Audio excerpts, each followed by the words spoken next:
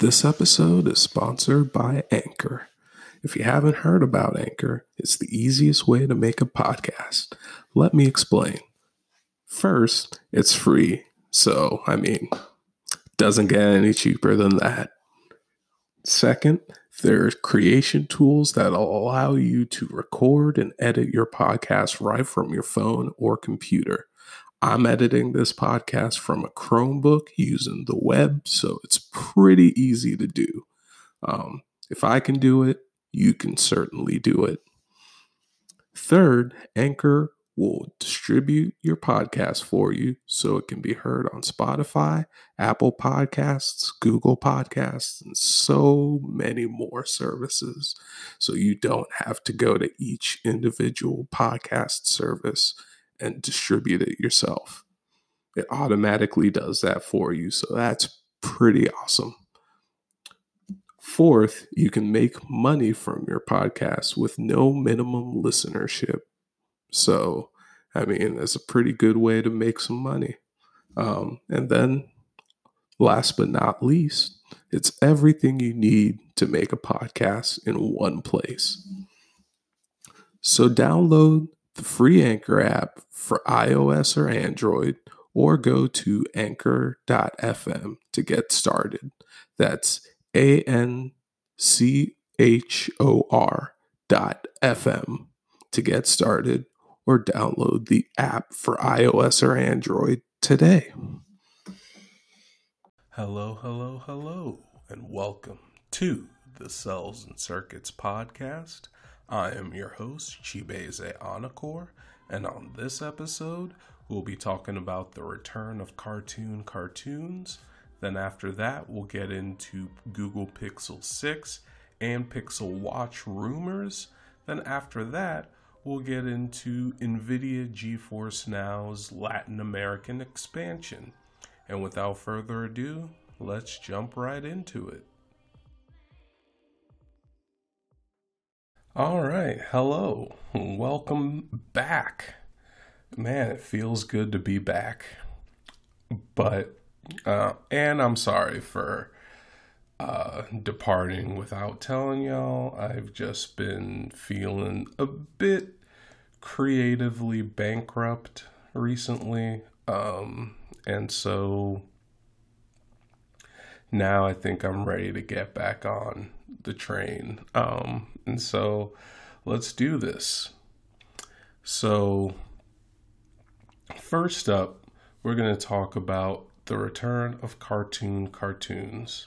So, for those of you who don't know what cartoons is, so it started out as a block called Cartoon Fridays on Cartoon Network that lasted from, I want to say, the late 1990s to the mid to late 2000s. It was on for a pretty long time. And it featured original programming from Cartoon Network and sometimes Warner Brothers Animation. So, pretty much, for the most part, it was in-house studios. And keep in mind that this was back when Cartoon Network was under Turner Broadcasting and was separated from Warner Brothers Animation. And so now Cartoon Network is directly owned by Warner Brothers. And so both Cartoon Network Studios and Warner Brothers Animation will be working closely together now, but that's beside the point. The point here is Cartoon Fridays used to be a block of original programming on Cartoon Network, and now the Cartoons brand is being revived as a Cartoon Network Studios shorts program. So Cartoons is the official name of it. And it's going to have a heavy focus on diversity through partnerships. So it's going to focus on telling stories from people of underrepresented groups. And I think that's pretty awesome because for most of Cartoon Network's history, didn't really get to see a lot of stories told by underrepresented groups. I mean, you would get some occasionally, uh, but they were few and far in between. So I'm glad to see that diversity is a focus for this program, and I'm gonna give some more information about the studios that Cartoon Network is partnering with. So first up, we have Black Women Animate Studios, and as the name implies, it gives pre-professional and professional support to women and non-binary artists of color that are looking to get into the animation industry. So I think that's pretty awesome. And I very, very much support that. I can't wait to see what the artists of Black Women Animate Studios can contribute to the Cartoons program. And I think we'll all be better off for it. And then next up, we have Exceptional Minds, which prepares young adults on the autism spectrum for careers in animation, virtual effects, 3D gaming, and related fields. So, with animation being Cartoon Network Studios' focus, it makes sense that they would partner with Exceptional Minds. And as someone on the autism spectrum, specifically, I have Asperger's syndrome. I think that's awesome that they're partnering with Exceptional Minds and giving people who may be autistic opportunities that they would have otherwise not had. So I think that's pretty awesome, and I can't wait to see what they contribute to the Cartoons program. And another piece of information about the Cartoons program is that artists that participate in this program will have mentors that will form a council, a creative council, if you will, that consists of four people. First is Pete Browngardt, who is the executive producer and showrunner on HBO Max's Looney Tunes cartoons. Before that, he also created Uncle Grandpa.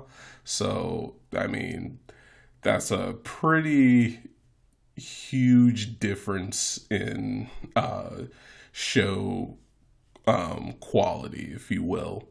I mean, talk about a career glow up. I mean, Looney Tunes cartoons is absolutely fantastic. If you haven't seen it, it's on HBO Max. Go watch it. It's pretty awesome. I wholeheartedly recommend that. And then next up, we have Manny Hernandez. I don't know if I pronounced that right. I apologize if I did not. He is a supervising director on Cartoon Network's We Bare Bears and executive producer on We Baby Bears. So good stuff there. I haven't watched We Bare Bears, so I have no idea if We Bare Bears is good or not.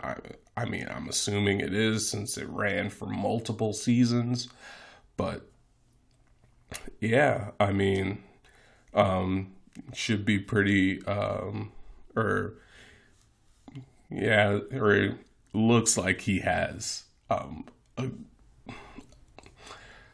wow, I can't talk today. It seems like Manny Hernandez has a lot of good experience. And then next up, we have Katie Rice, who is a series director on Hulu's Animaniacs, which is a Warner Brothers animation production, just like Looney Tunes cartoons is. And I think that's pretty awesome because the Animaniacs reboot is, for the most part, pretty universally liked by most of the people who watched it. So, including me. So so yeah, she should definitely be, or I hope she'll be a good mentor. And then last but not least, we have Aminder Dhaliwal. I'm so sorry if I mispronounced that name, which I probably did. Um, and I believe that's a she. She's an animator and creator of graphic novel Woman World, which Woman World, I believe, was supposed to be an animated series on Freeform, but never got to get to that point, which is unfortunate. But I'm interested to see um, what she could bring to the cartoons program. I mean, not that I'll probably ever know, but yeah, I guess we'll see. We'll see what comes out of the program, and I'm really excited for this program. But um, there are a couple of things that I hope come from this program. And one thing, or the most important thing for me, is genre diversity. So, because of all four of the mentors who I just recently listed off, I worry that there will be a huge, or there'll be like a huge comedy slant, if that makes sense. I think it may be, skewed towards comedy. So I hope that there will be more diverse genres, because there are a lot of stories that people can tell with animation, and I would like to see some action cartoons. I would like to see some dramas. Like, give me more, or give me more Infinity Trains. Give me more Symbiotic Titans. Um, give me more Generator Rexes. Give me more Over the Garden Walls. Uh, just give me more stuff, more non-comedy content, or non-comedic content. There we go. So give me more of that. That's what I want to see. It's more genre diversity, because animation's a medium, not a genre. But I would love to see some genre diversity in the shorts that come out of this program. And then another thing is, I would like to see some target demographic diversity. So, with the upcoming launch of the preschool block Cartoonito, Cartoon Network Studios is positioning itself to create animation for a wide range of people. Of course, Cartoon Network is mostly focused on making content for boys, roughly aged 6 to 11, maybe 6 to 14 or so. I would like to see some adult animation come out of this program, but I would also like to see some content that's geared towards girls and geared towards preschoolers as well. And I think that's going to happen. I think we'll see a few adult animated cartoons, because Cartoon Network is no stranger, or Cartoon Network Studios is no stranger to adult animated series. Like, we have Primal on Adult Swim. We also have J.J. Villard's Fairy Tales. We had season 2 of Black Dynamite. And then we have Close Enough on HBO Max. So Cartoon Network Studios is no stranger to adult animation. And then with the upcoming Cartoonito block, they're going to be dipping their toes in preschool content for the first time. So that should be pretty cool, especially for people who have families and have children. It'll be good for Cartoon Network Studios to, expand their target audiences. So I would like to see some target demographic diversity come out of this program, and I think it will. But that's going to do it for this topic. Let me know what you think of the Cartoons Shorts program. Let me know what your opinions on their focuses on diversity are. Let me know what you would like to see come from the Cartoons program. And yeah, that's pretty much going to do it for this topic. Up next, we'll get into Google Pixel 6 and Pixel Watch rumors. Then after that, we'll get into Nvidia GeForce Now's Latin American expansion. The Cells and Circuits podcast will be right back. This episode is brought to you by Podgo. Podgo is the easiest way for you to monetize your podcast. It provides podcasters with a flat rate for ad space, so you always know how much you get when you include an ad from Podgo. Apply today to become a member and immediately be connected with advertisers that fit your audience. That's podgo.co at podgo.co, and be sure to add the Cells and Circuits podcast in the How Did You Hear About Podgo section of the application, which really helps out the show. Hey, Cells and Circuits listeners. Did you know that we now have a merch store? It's true. In partnership with Bonfire, we've launched the Cells and Circuits shop, where you can find t-shirts, hoodies, face masks, and more. So hit the link in the show notes to visit the Cells and Circuits shop and start getting your merch today. It really does help out the show.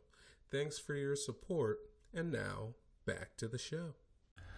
Welcome back, and now it's time to talk about the Google Pixel 6 and the Pixel Watch rumors.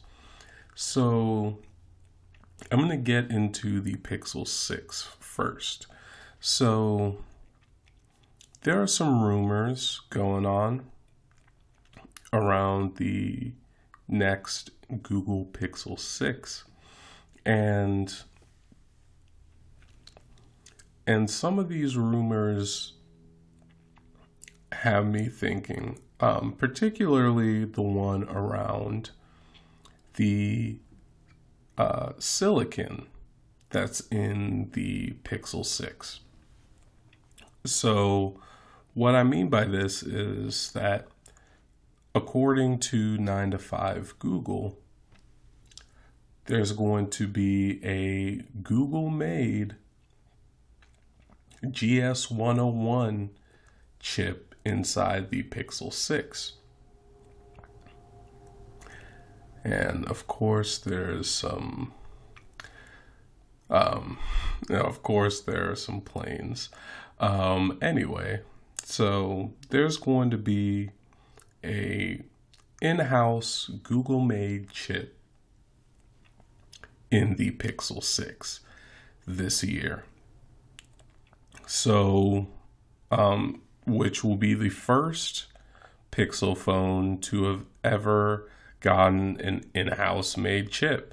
Previously, Pixel phones have used the same chips that every other Android flagship has used, which are mostly Qualcomm made chips or Qualcomm Snapdragon made chips. And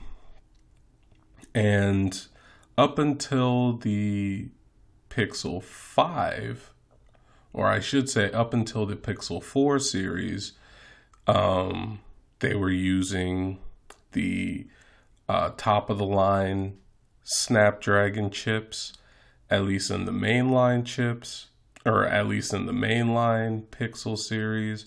And then when the A series came out, they would use, slightly lower end chips like the 600 series. It wasn't until the Pixel 5 that they moved to the Snapdragon 700 series, which is slightly lower end than the 800 series that the main Pixel line was using beforehand. So what could we see with the GS101 chip that's codenamed Whitechapel?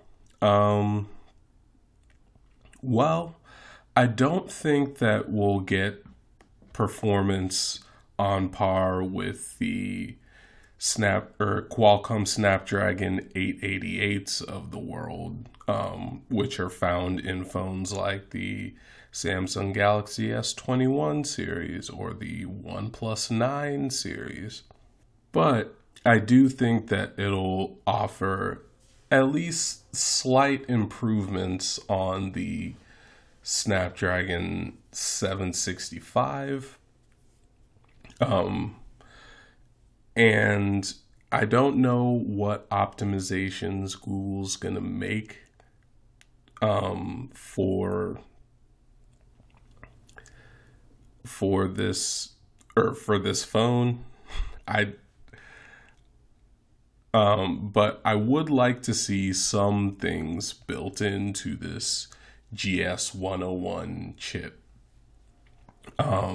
that we've had in Pixel phones before, but were taken out for some odd reason. For example, I would like to see the Pixel Visual Core come back.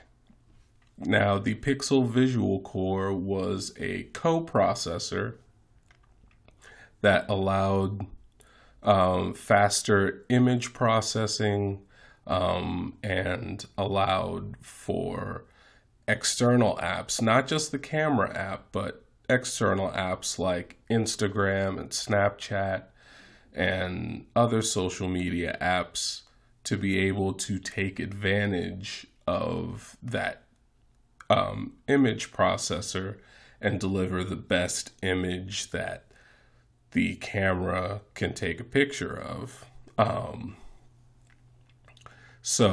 And Google Pixel cameras are known for being among the best the best smartphone cameras on the market. So I think that if Google were to build the Pixel Visual Core right into this GS101 chip, I think that would be a very smart move on Google's part.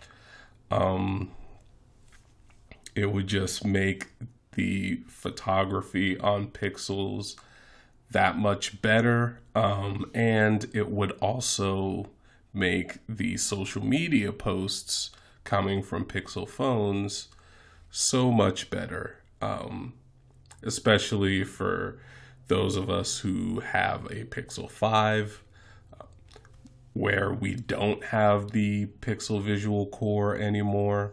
That was taken out. So I would like to see the Pixel Visual Core return, but I would also like to see the Titan M chip built into the GS101 chip. So the Titan M is another co-processor that Google included with their Pixel phones that allows for advanced security on the chip. So on the phone. So it does things like authentications, or fingerprint authentications, and PIN authentications, and make sure that your phone is more secure. It would be great if the Titan M was also built into this GS101 chip, similar to how Apple builds their T-series co-processors that do security and stuff like that are very similar to the Titan M. It would be great if Google copied that strategy with the Pixel Visual Core and the Titan M and built them into this GS101 chip. But I don't know if that's going to happen. That's just what I would like to see. But do let me know what you would like to see, or what performance improvements you would like to see from the first Google-made chip in the Pixel phones.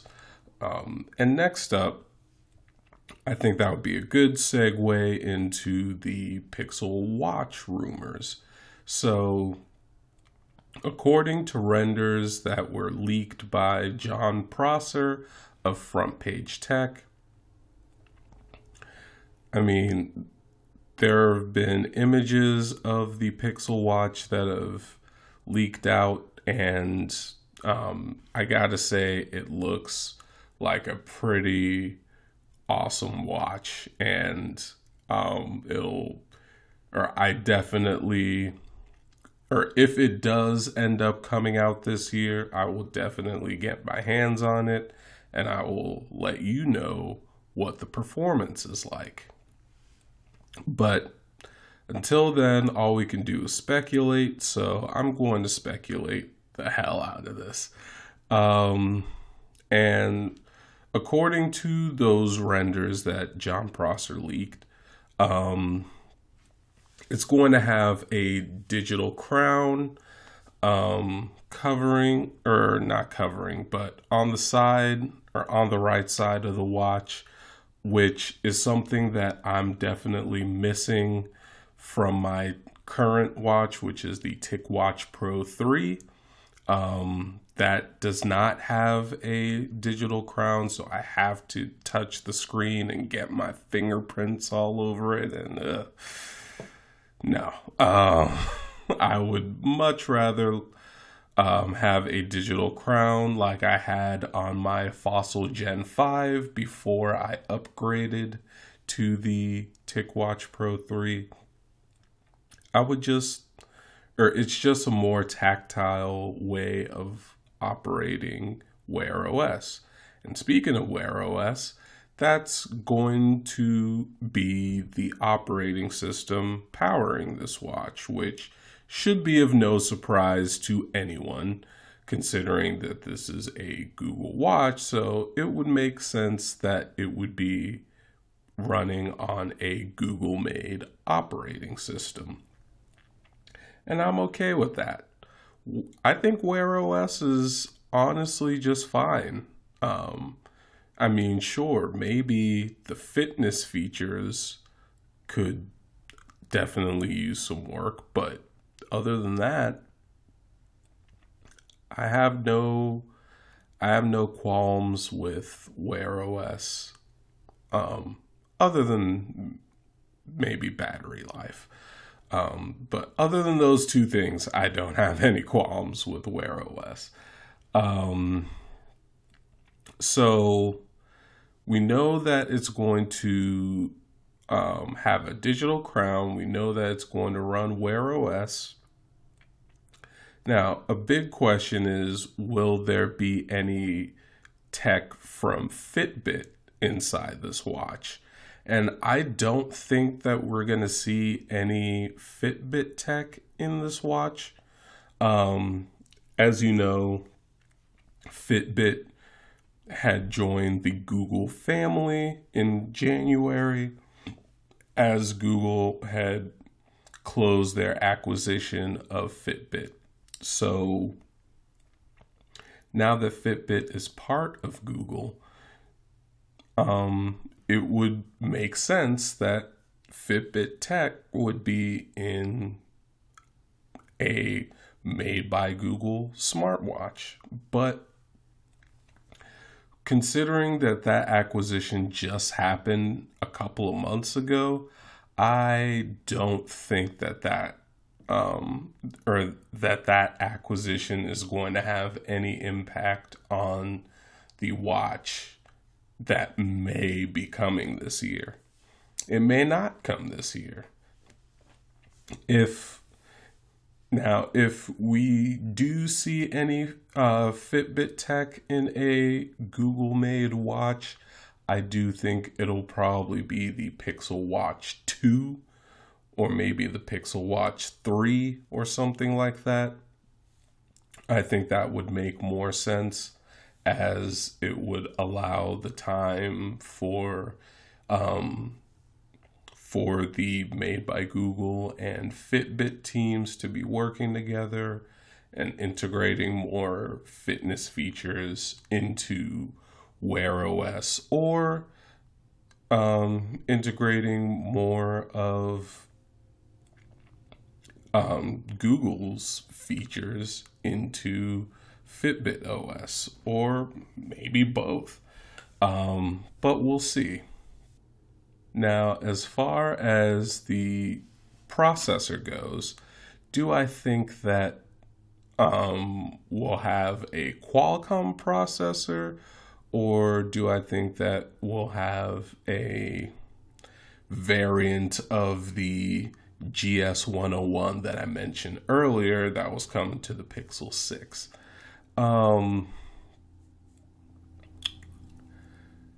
I think that we'll probably get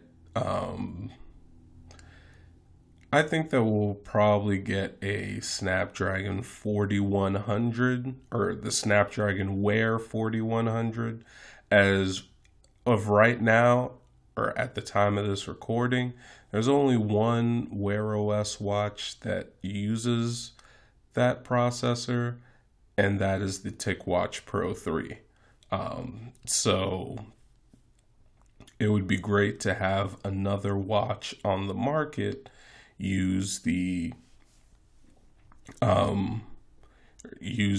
Snapdragon Wear 4100. Now, if Google is making its own custom silicon for watches, which I've talked about on this podcast before, that would be the more preferable outcome. I would love that, because that would end Qualcomm's monopoly on non-Apple and Samsung made watches. or watch processors.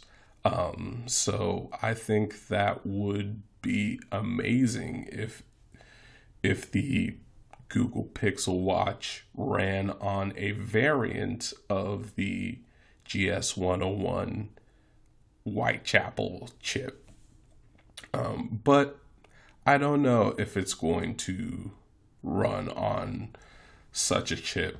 I would love for that to happen, but I don't know if that's going to happen. But let me know what you think of the Google Pixel Watch rumors or the Google Pixel 6 rumors. Do you think that the Whitechapel chip is going to make any difference in terms of performance? What features do you think that this Google made chip could or what features do you think that this Google made chip could enable on the Pixel 6? And what do you think of the Pixel Watch rumors?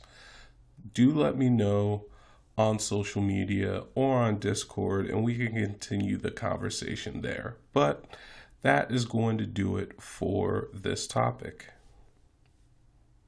Up next, we'll be getting into Nvidia GeForce Now's Latin American expansion. The Cells and Circuits podcast will return in a moment.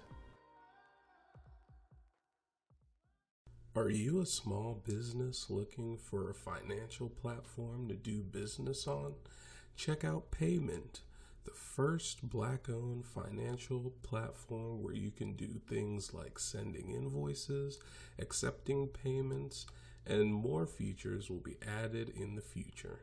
If you watch Trigger Warning with Killer Mike on Netflix, you know that money stays within the Black community for an average of 6 hours compared to the days and sometimes weeks that other communities get. So if you want to bring or keep money in the Black community, join Payment, that's PEYMYNT, at the affiliate link in the show notes today.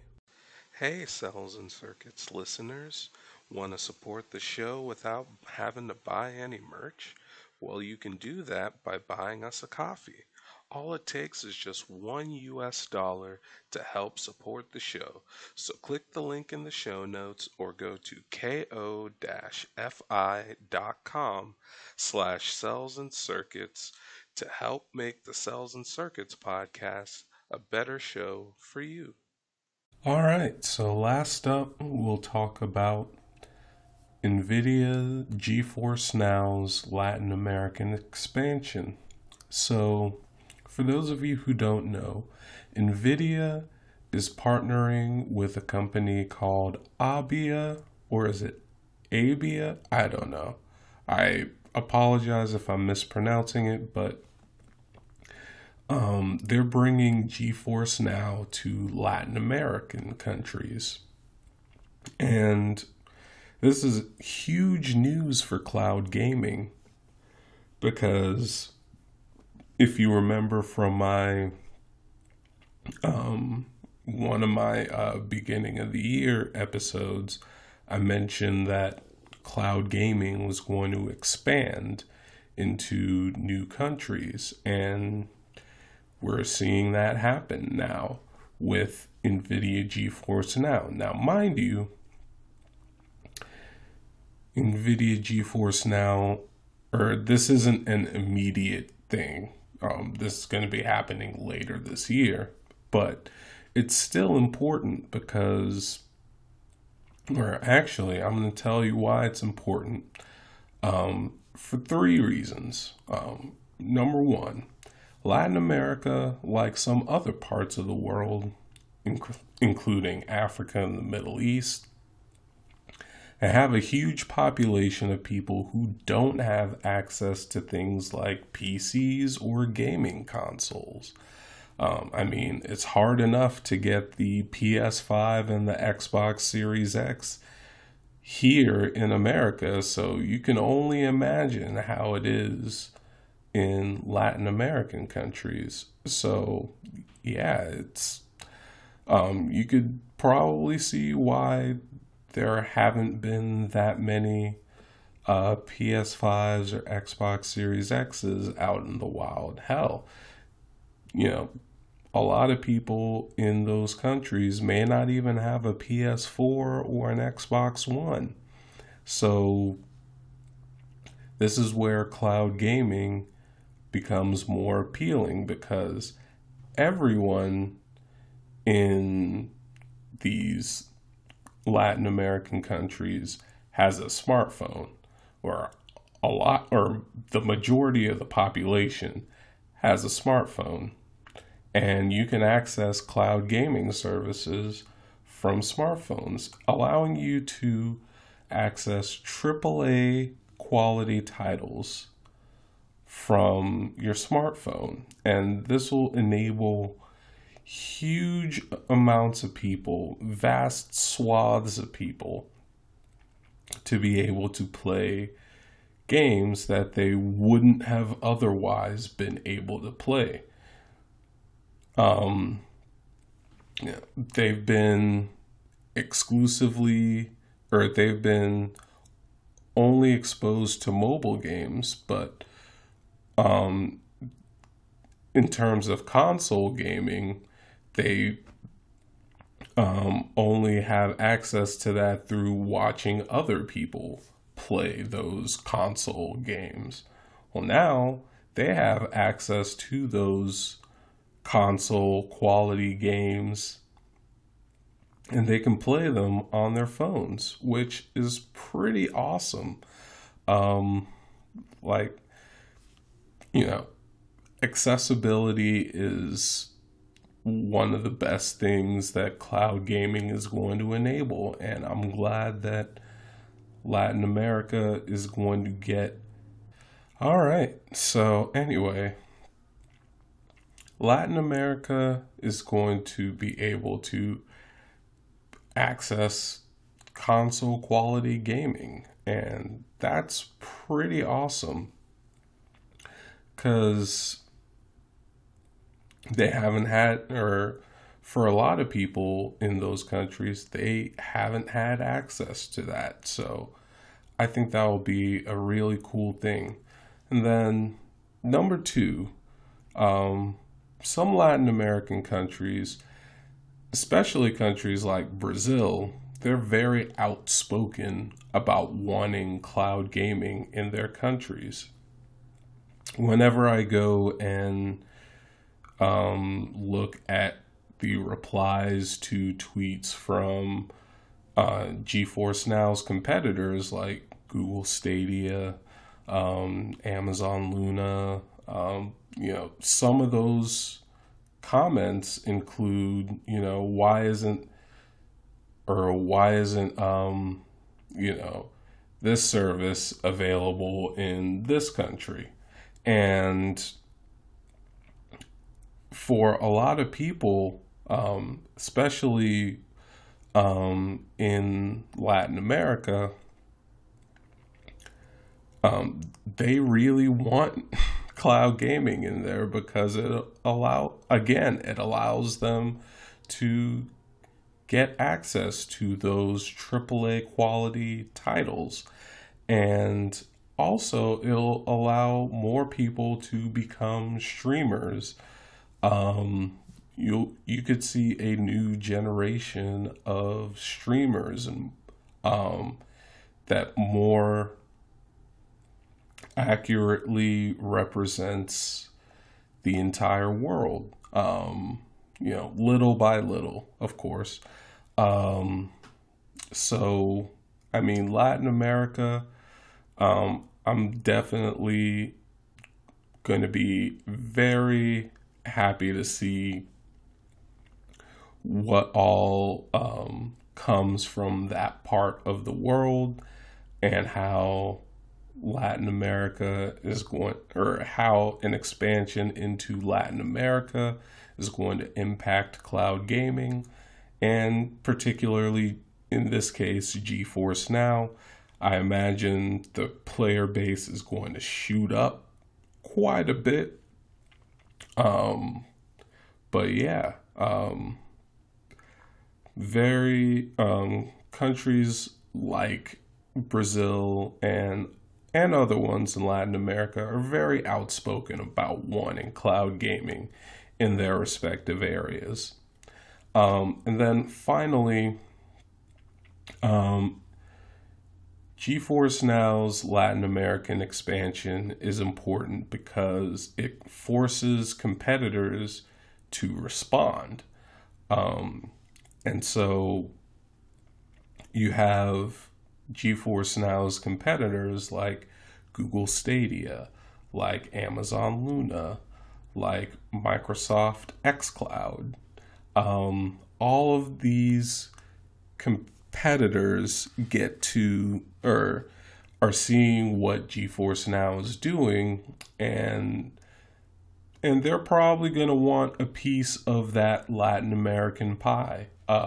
So they're going to want to expand into areas like Latin America so that they can get more market share and not let Nvidia eat up the entire market share in Latin America. So I think that would be awesome, and it gives people in Latin America choice. Assuming those competitors actually do come to Latin America at some point, it'll give those competitors choice, it'll give those consumers in Latin America choice. And like I've said on this podcast before, when companies compete, we the consumers win. So definitely, or even though I don't live in Latin America, I'm definitely happy that cloud gaming is going to be coming to Latin America in the form of GeForce Now. And kudos to Nvidia and Abia on making this happen. And I wish nothing but the best for both of those companies. But let me know what you think about GeForce Now's Latin American expansion. Do you think this will be good for cloud gaming? What benefits do you think it'll bring? Let me know what your thoughts are on social media or on Discord, and we can continue the conversation there. But that's going to do it for this topic and this episode.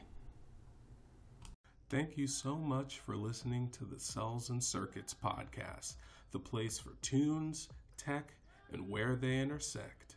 Let me know what you think of any of the topics discussed on social media or on Discord via the Flow page link in the show notes. If you like this content, share it on social media and give it a review to help more people find it. If you want to see even more content just like this, consider supporting Cells and Circuits on Ko-fi or visiting the Cells and Circuits shop. The Cells and Circuits podcast was written, produced, and edited by me, Chibeze Anakor. Our intro, outro, and transition music was made by Tiffy3. That'll do it for this episode. So until next time, I'm Chibeze, signing off.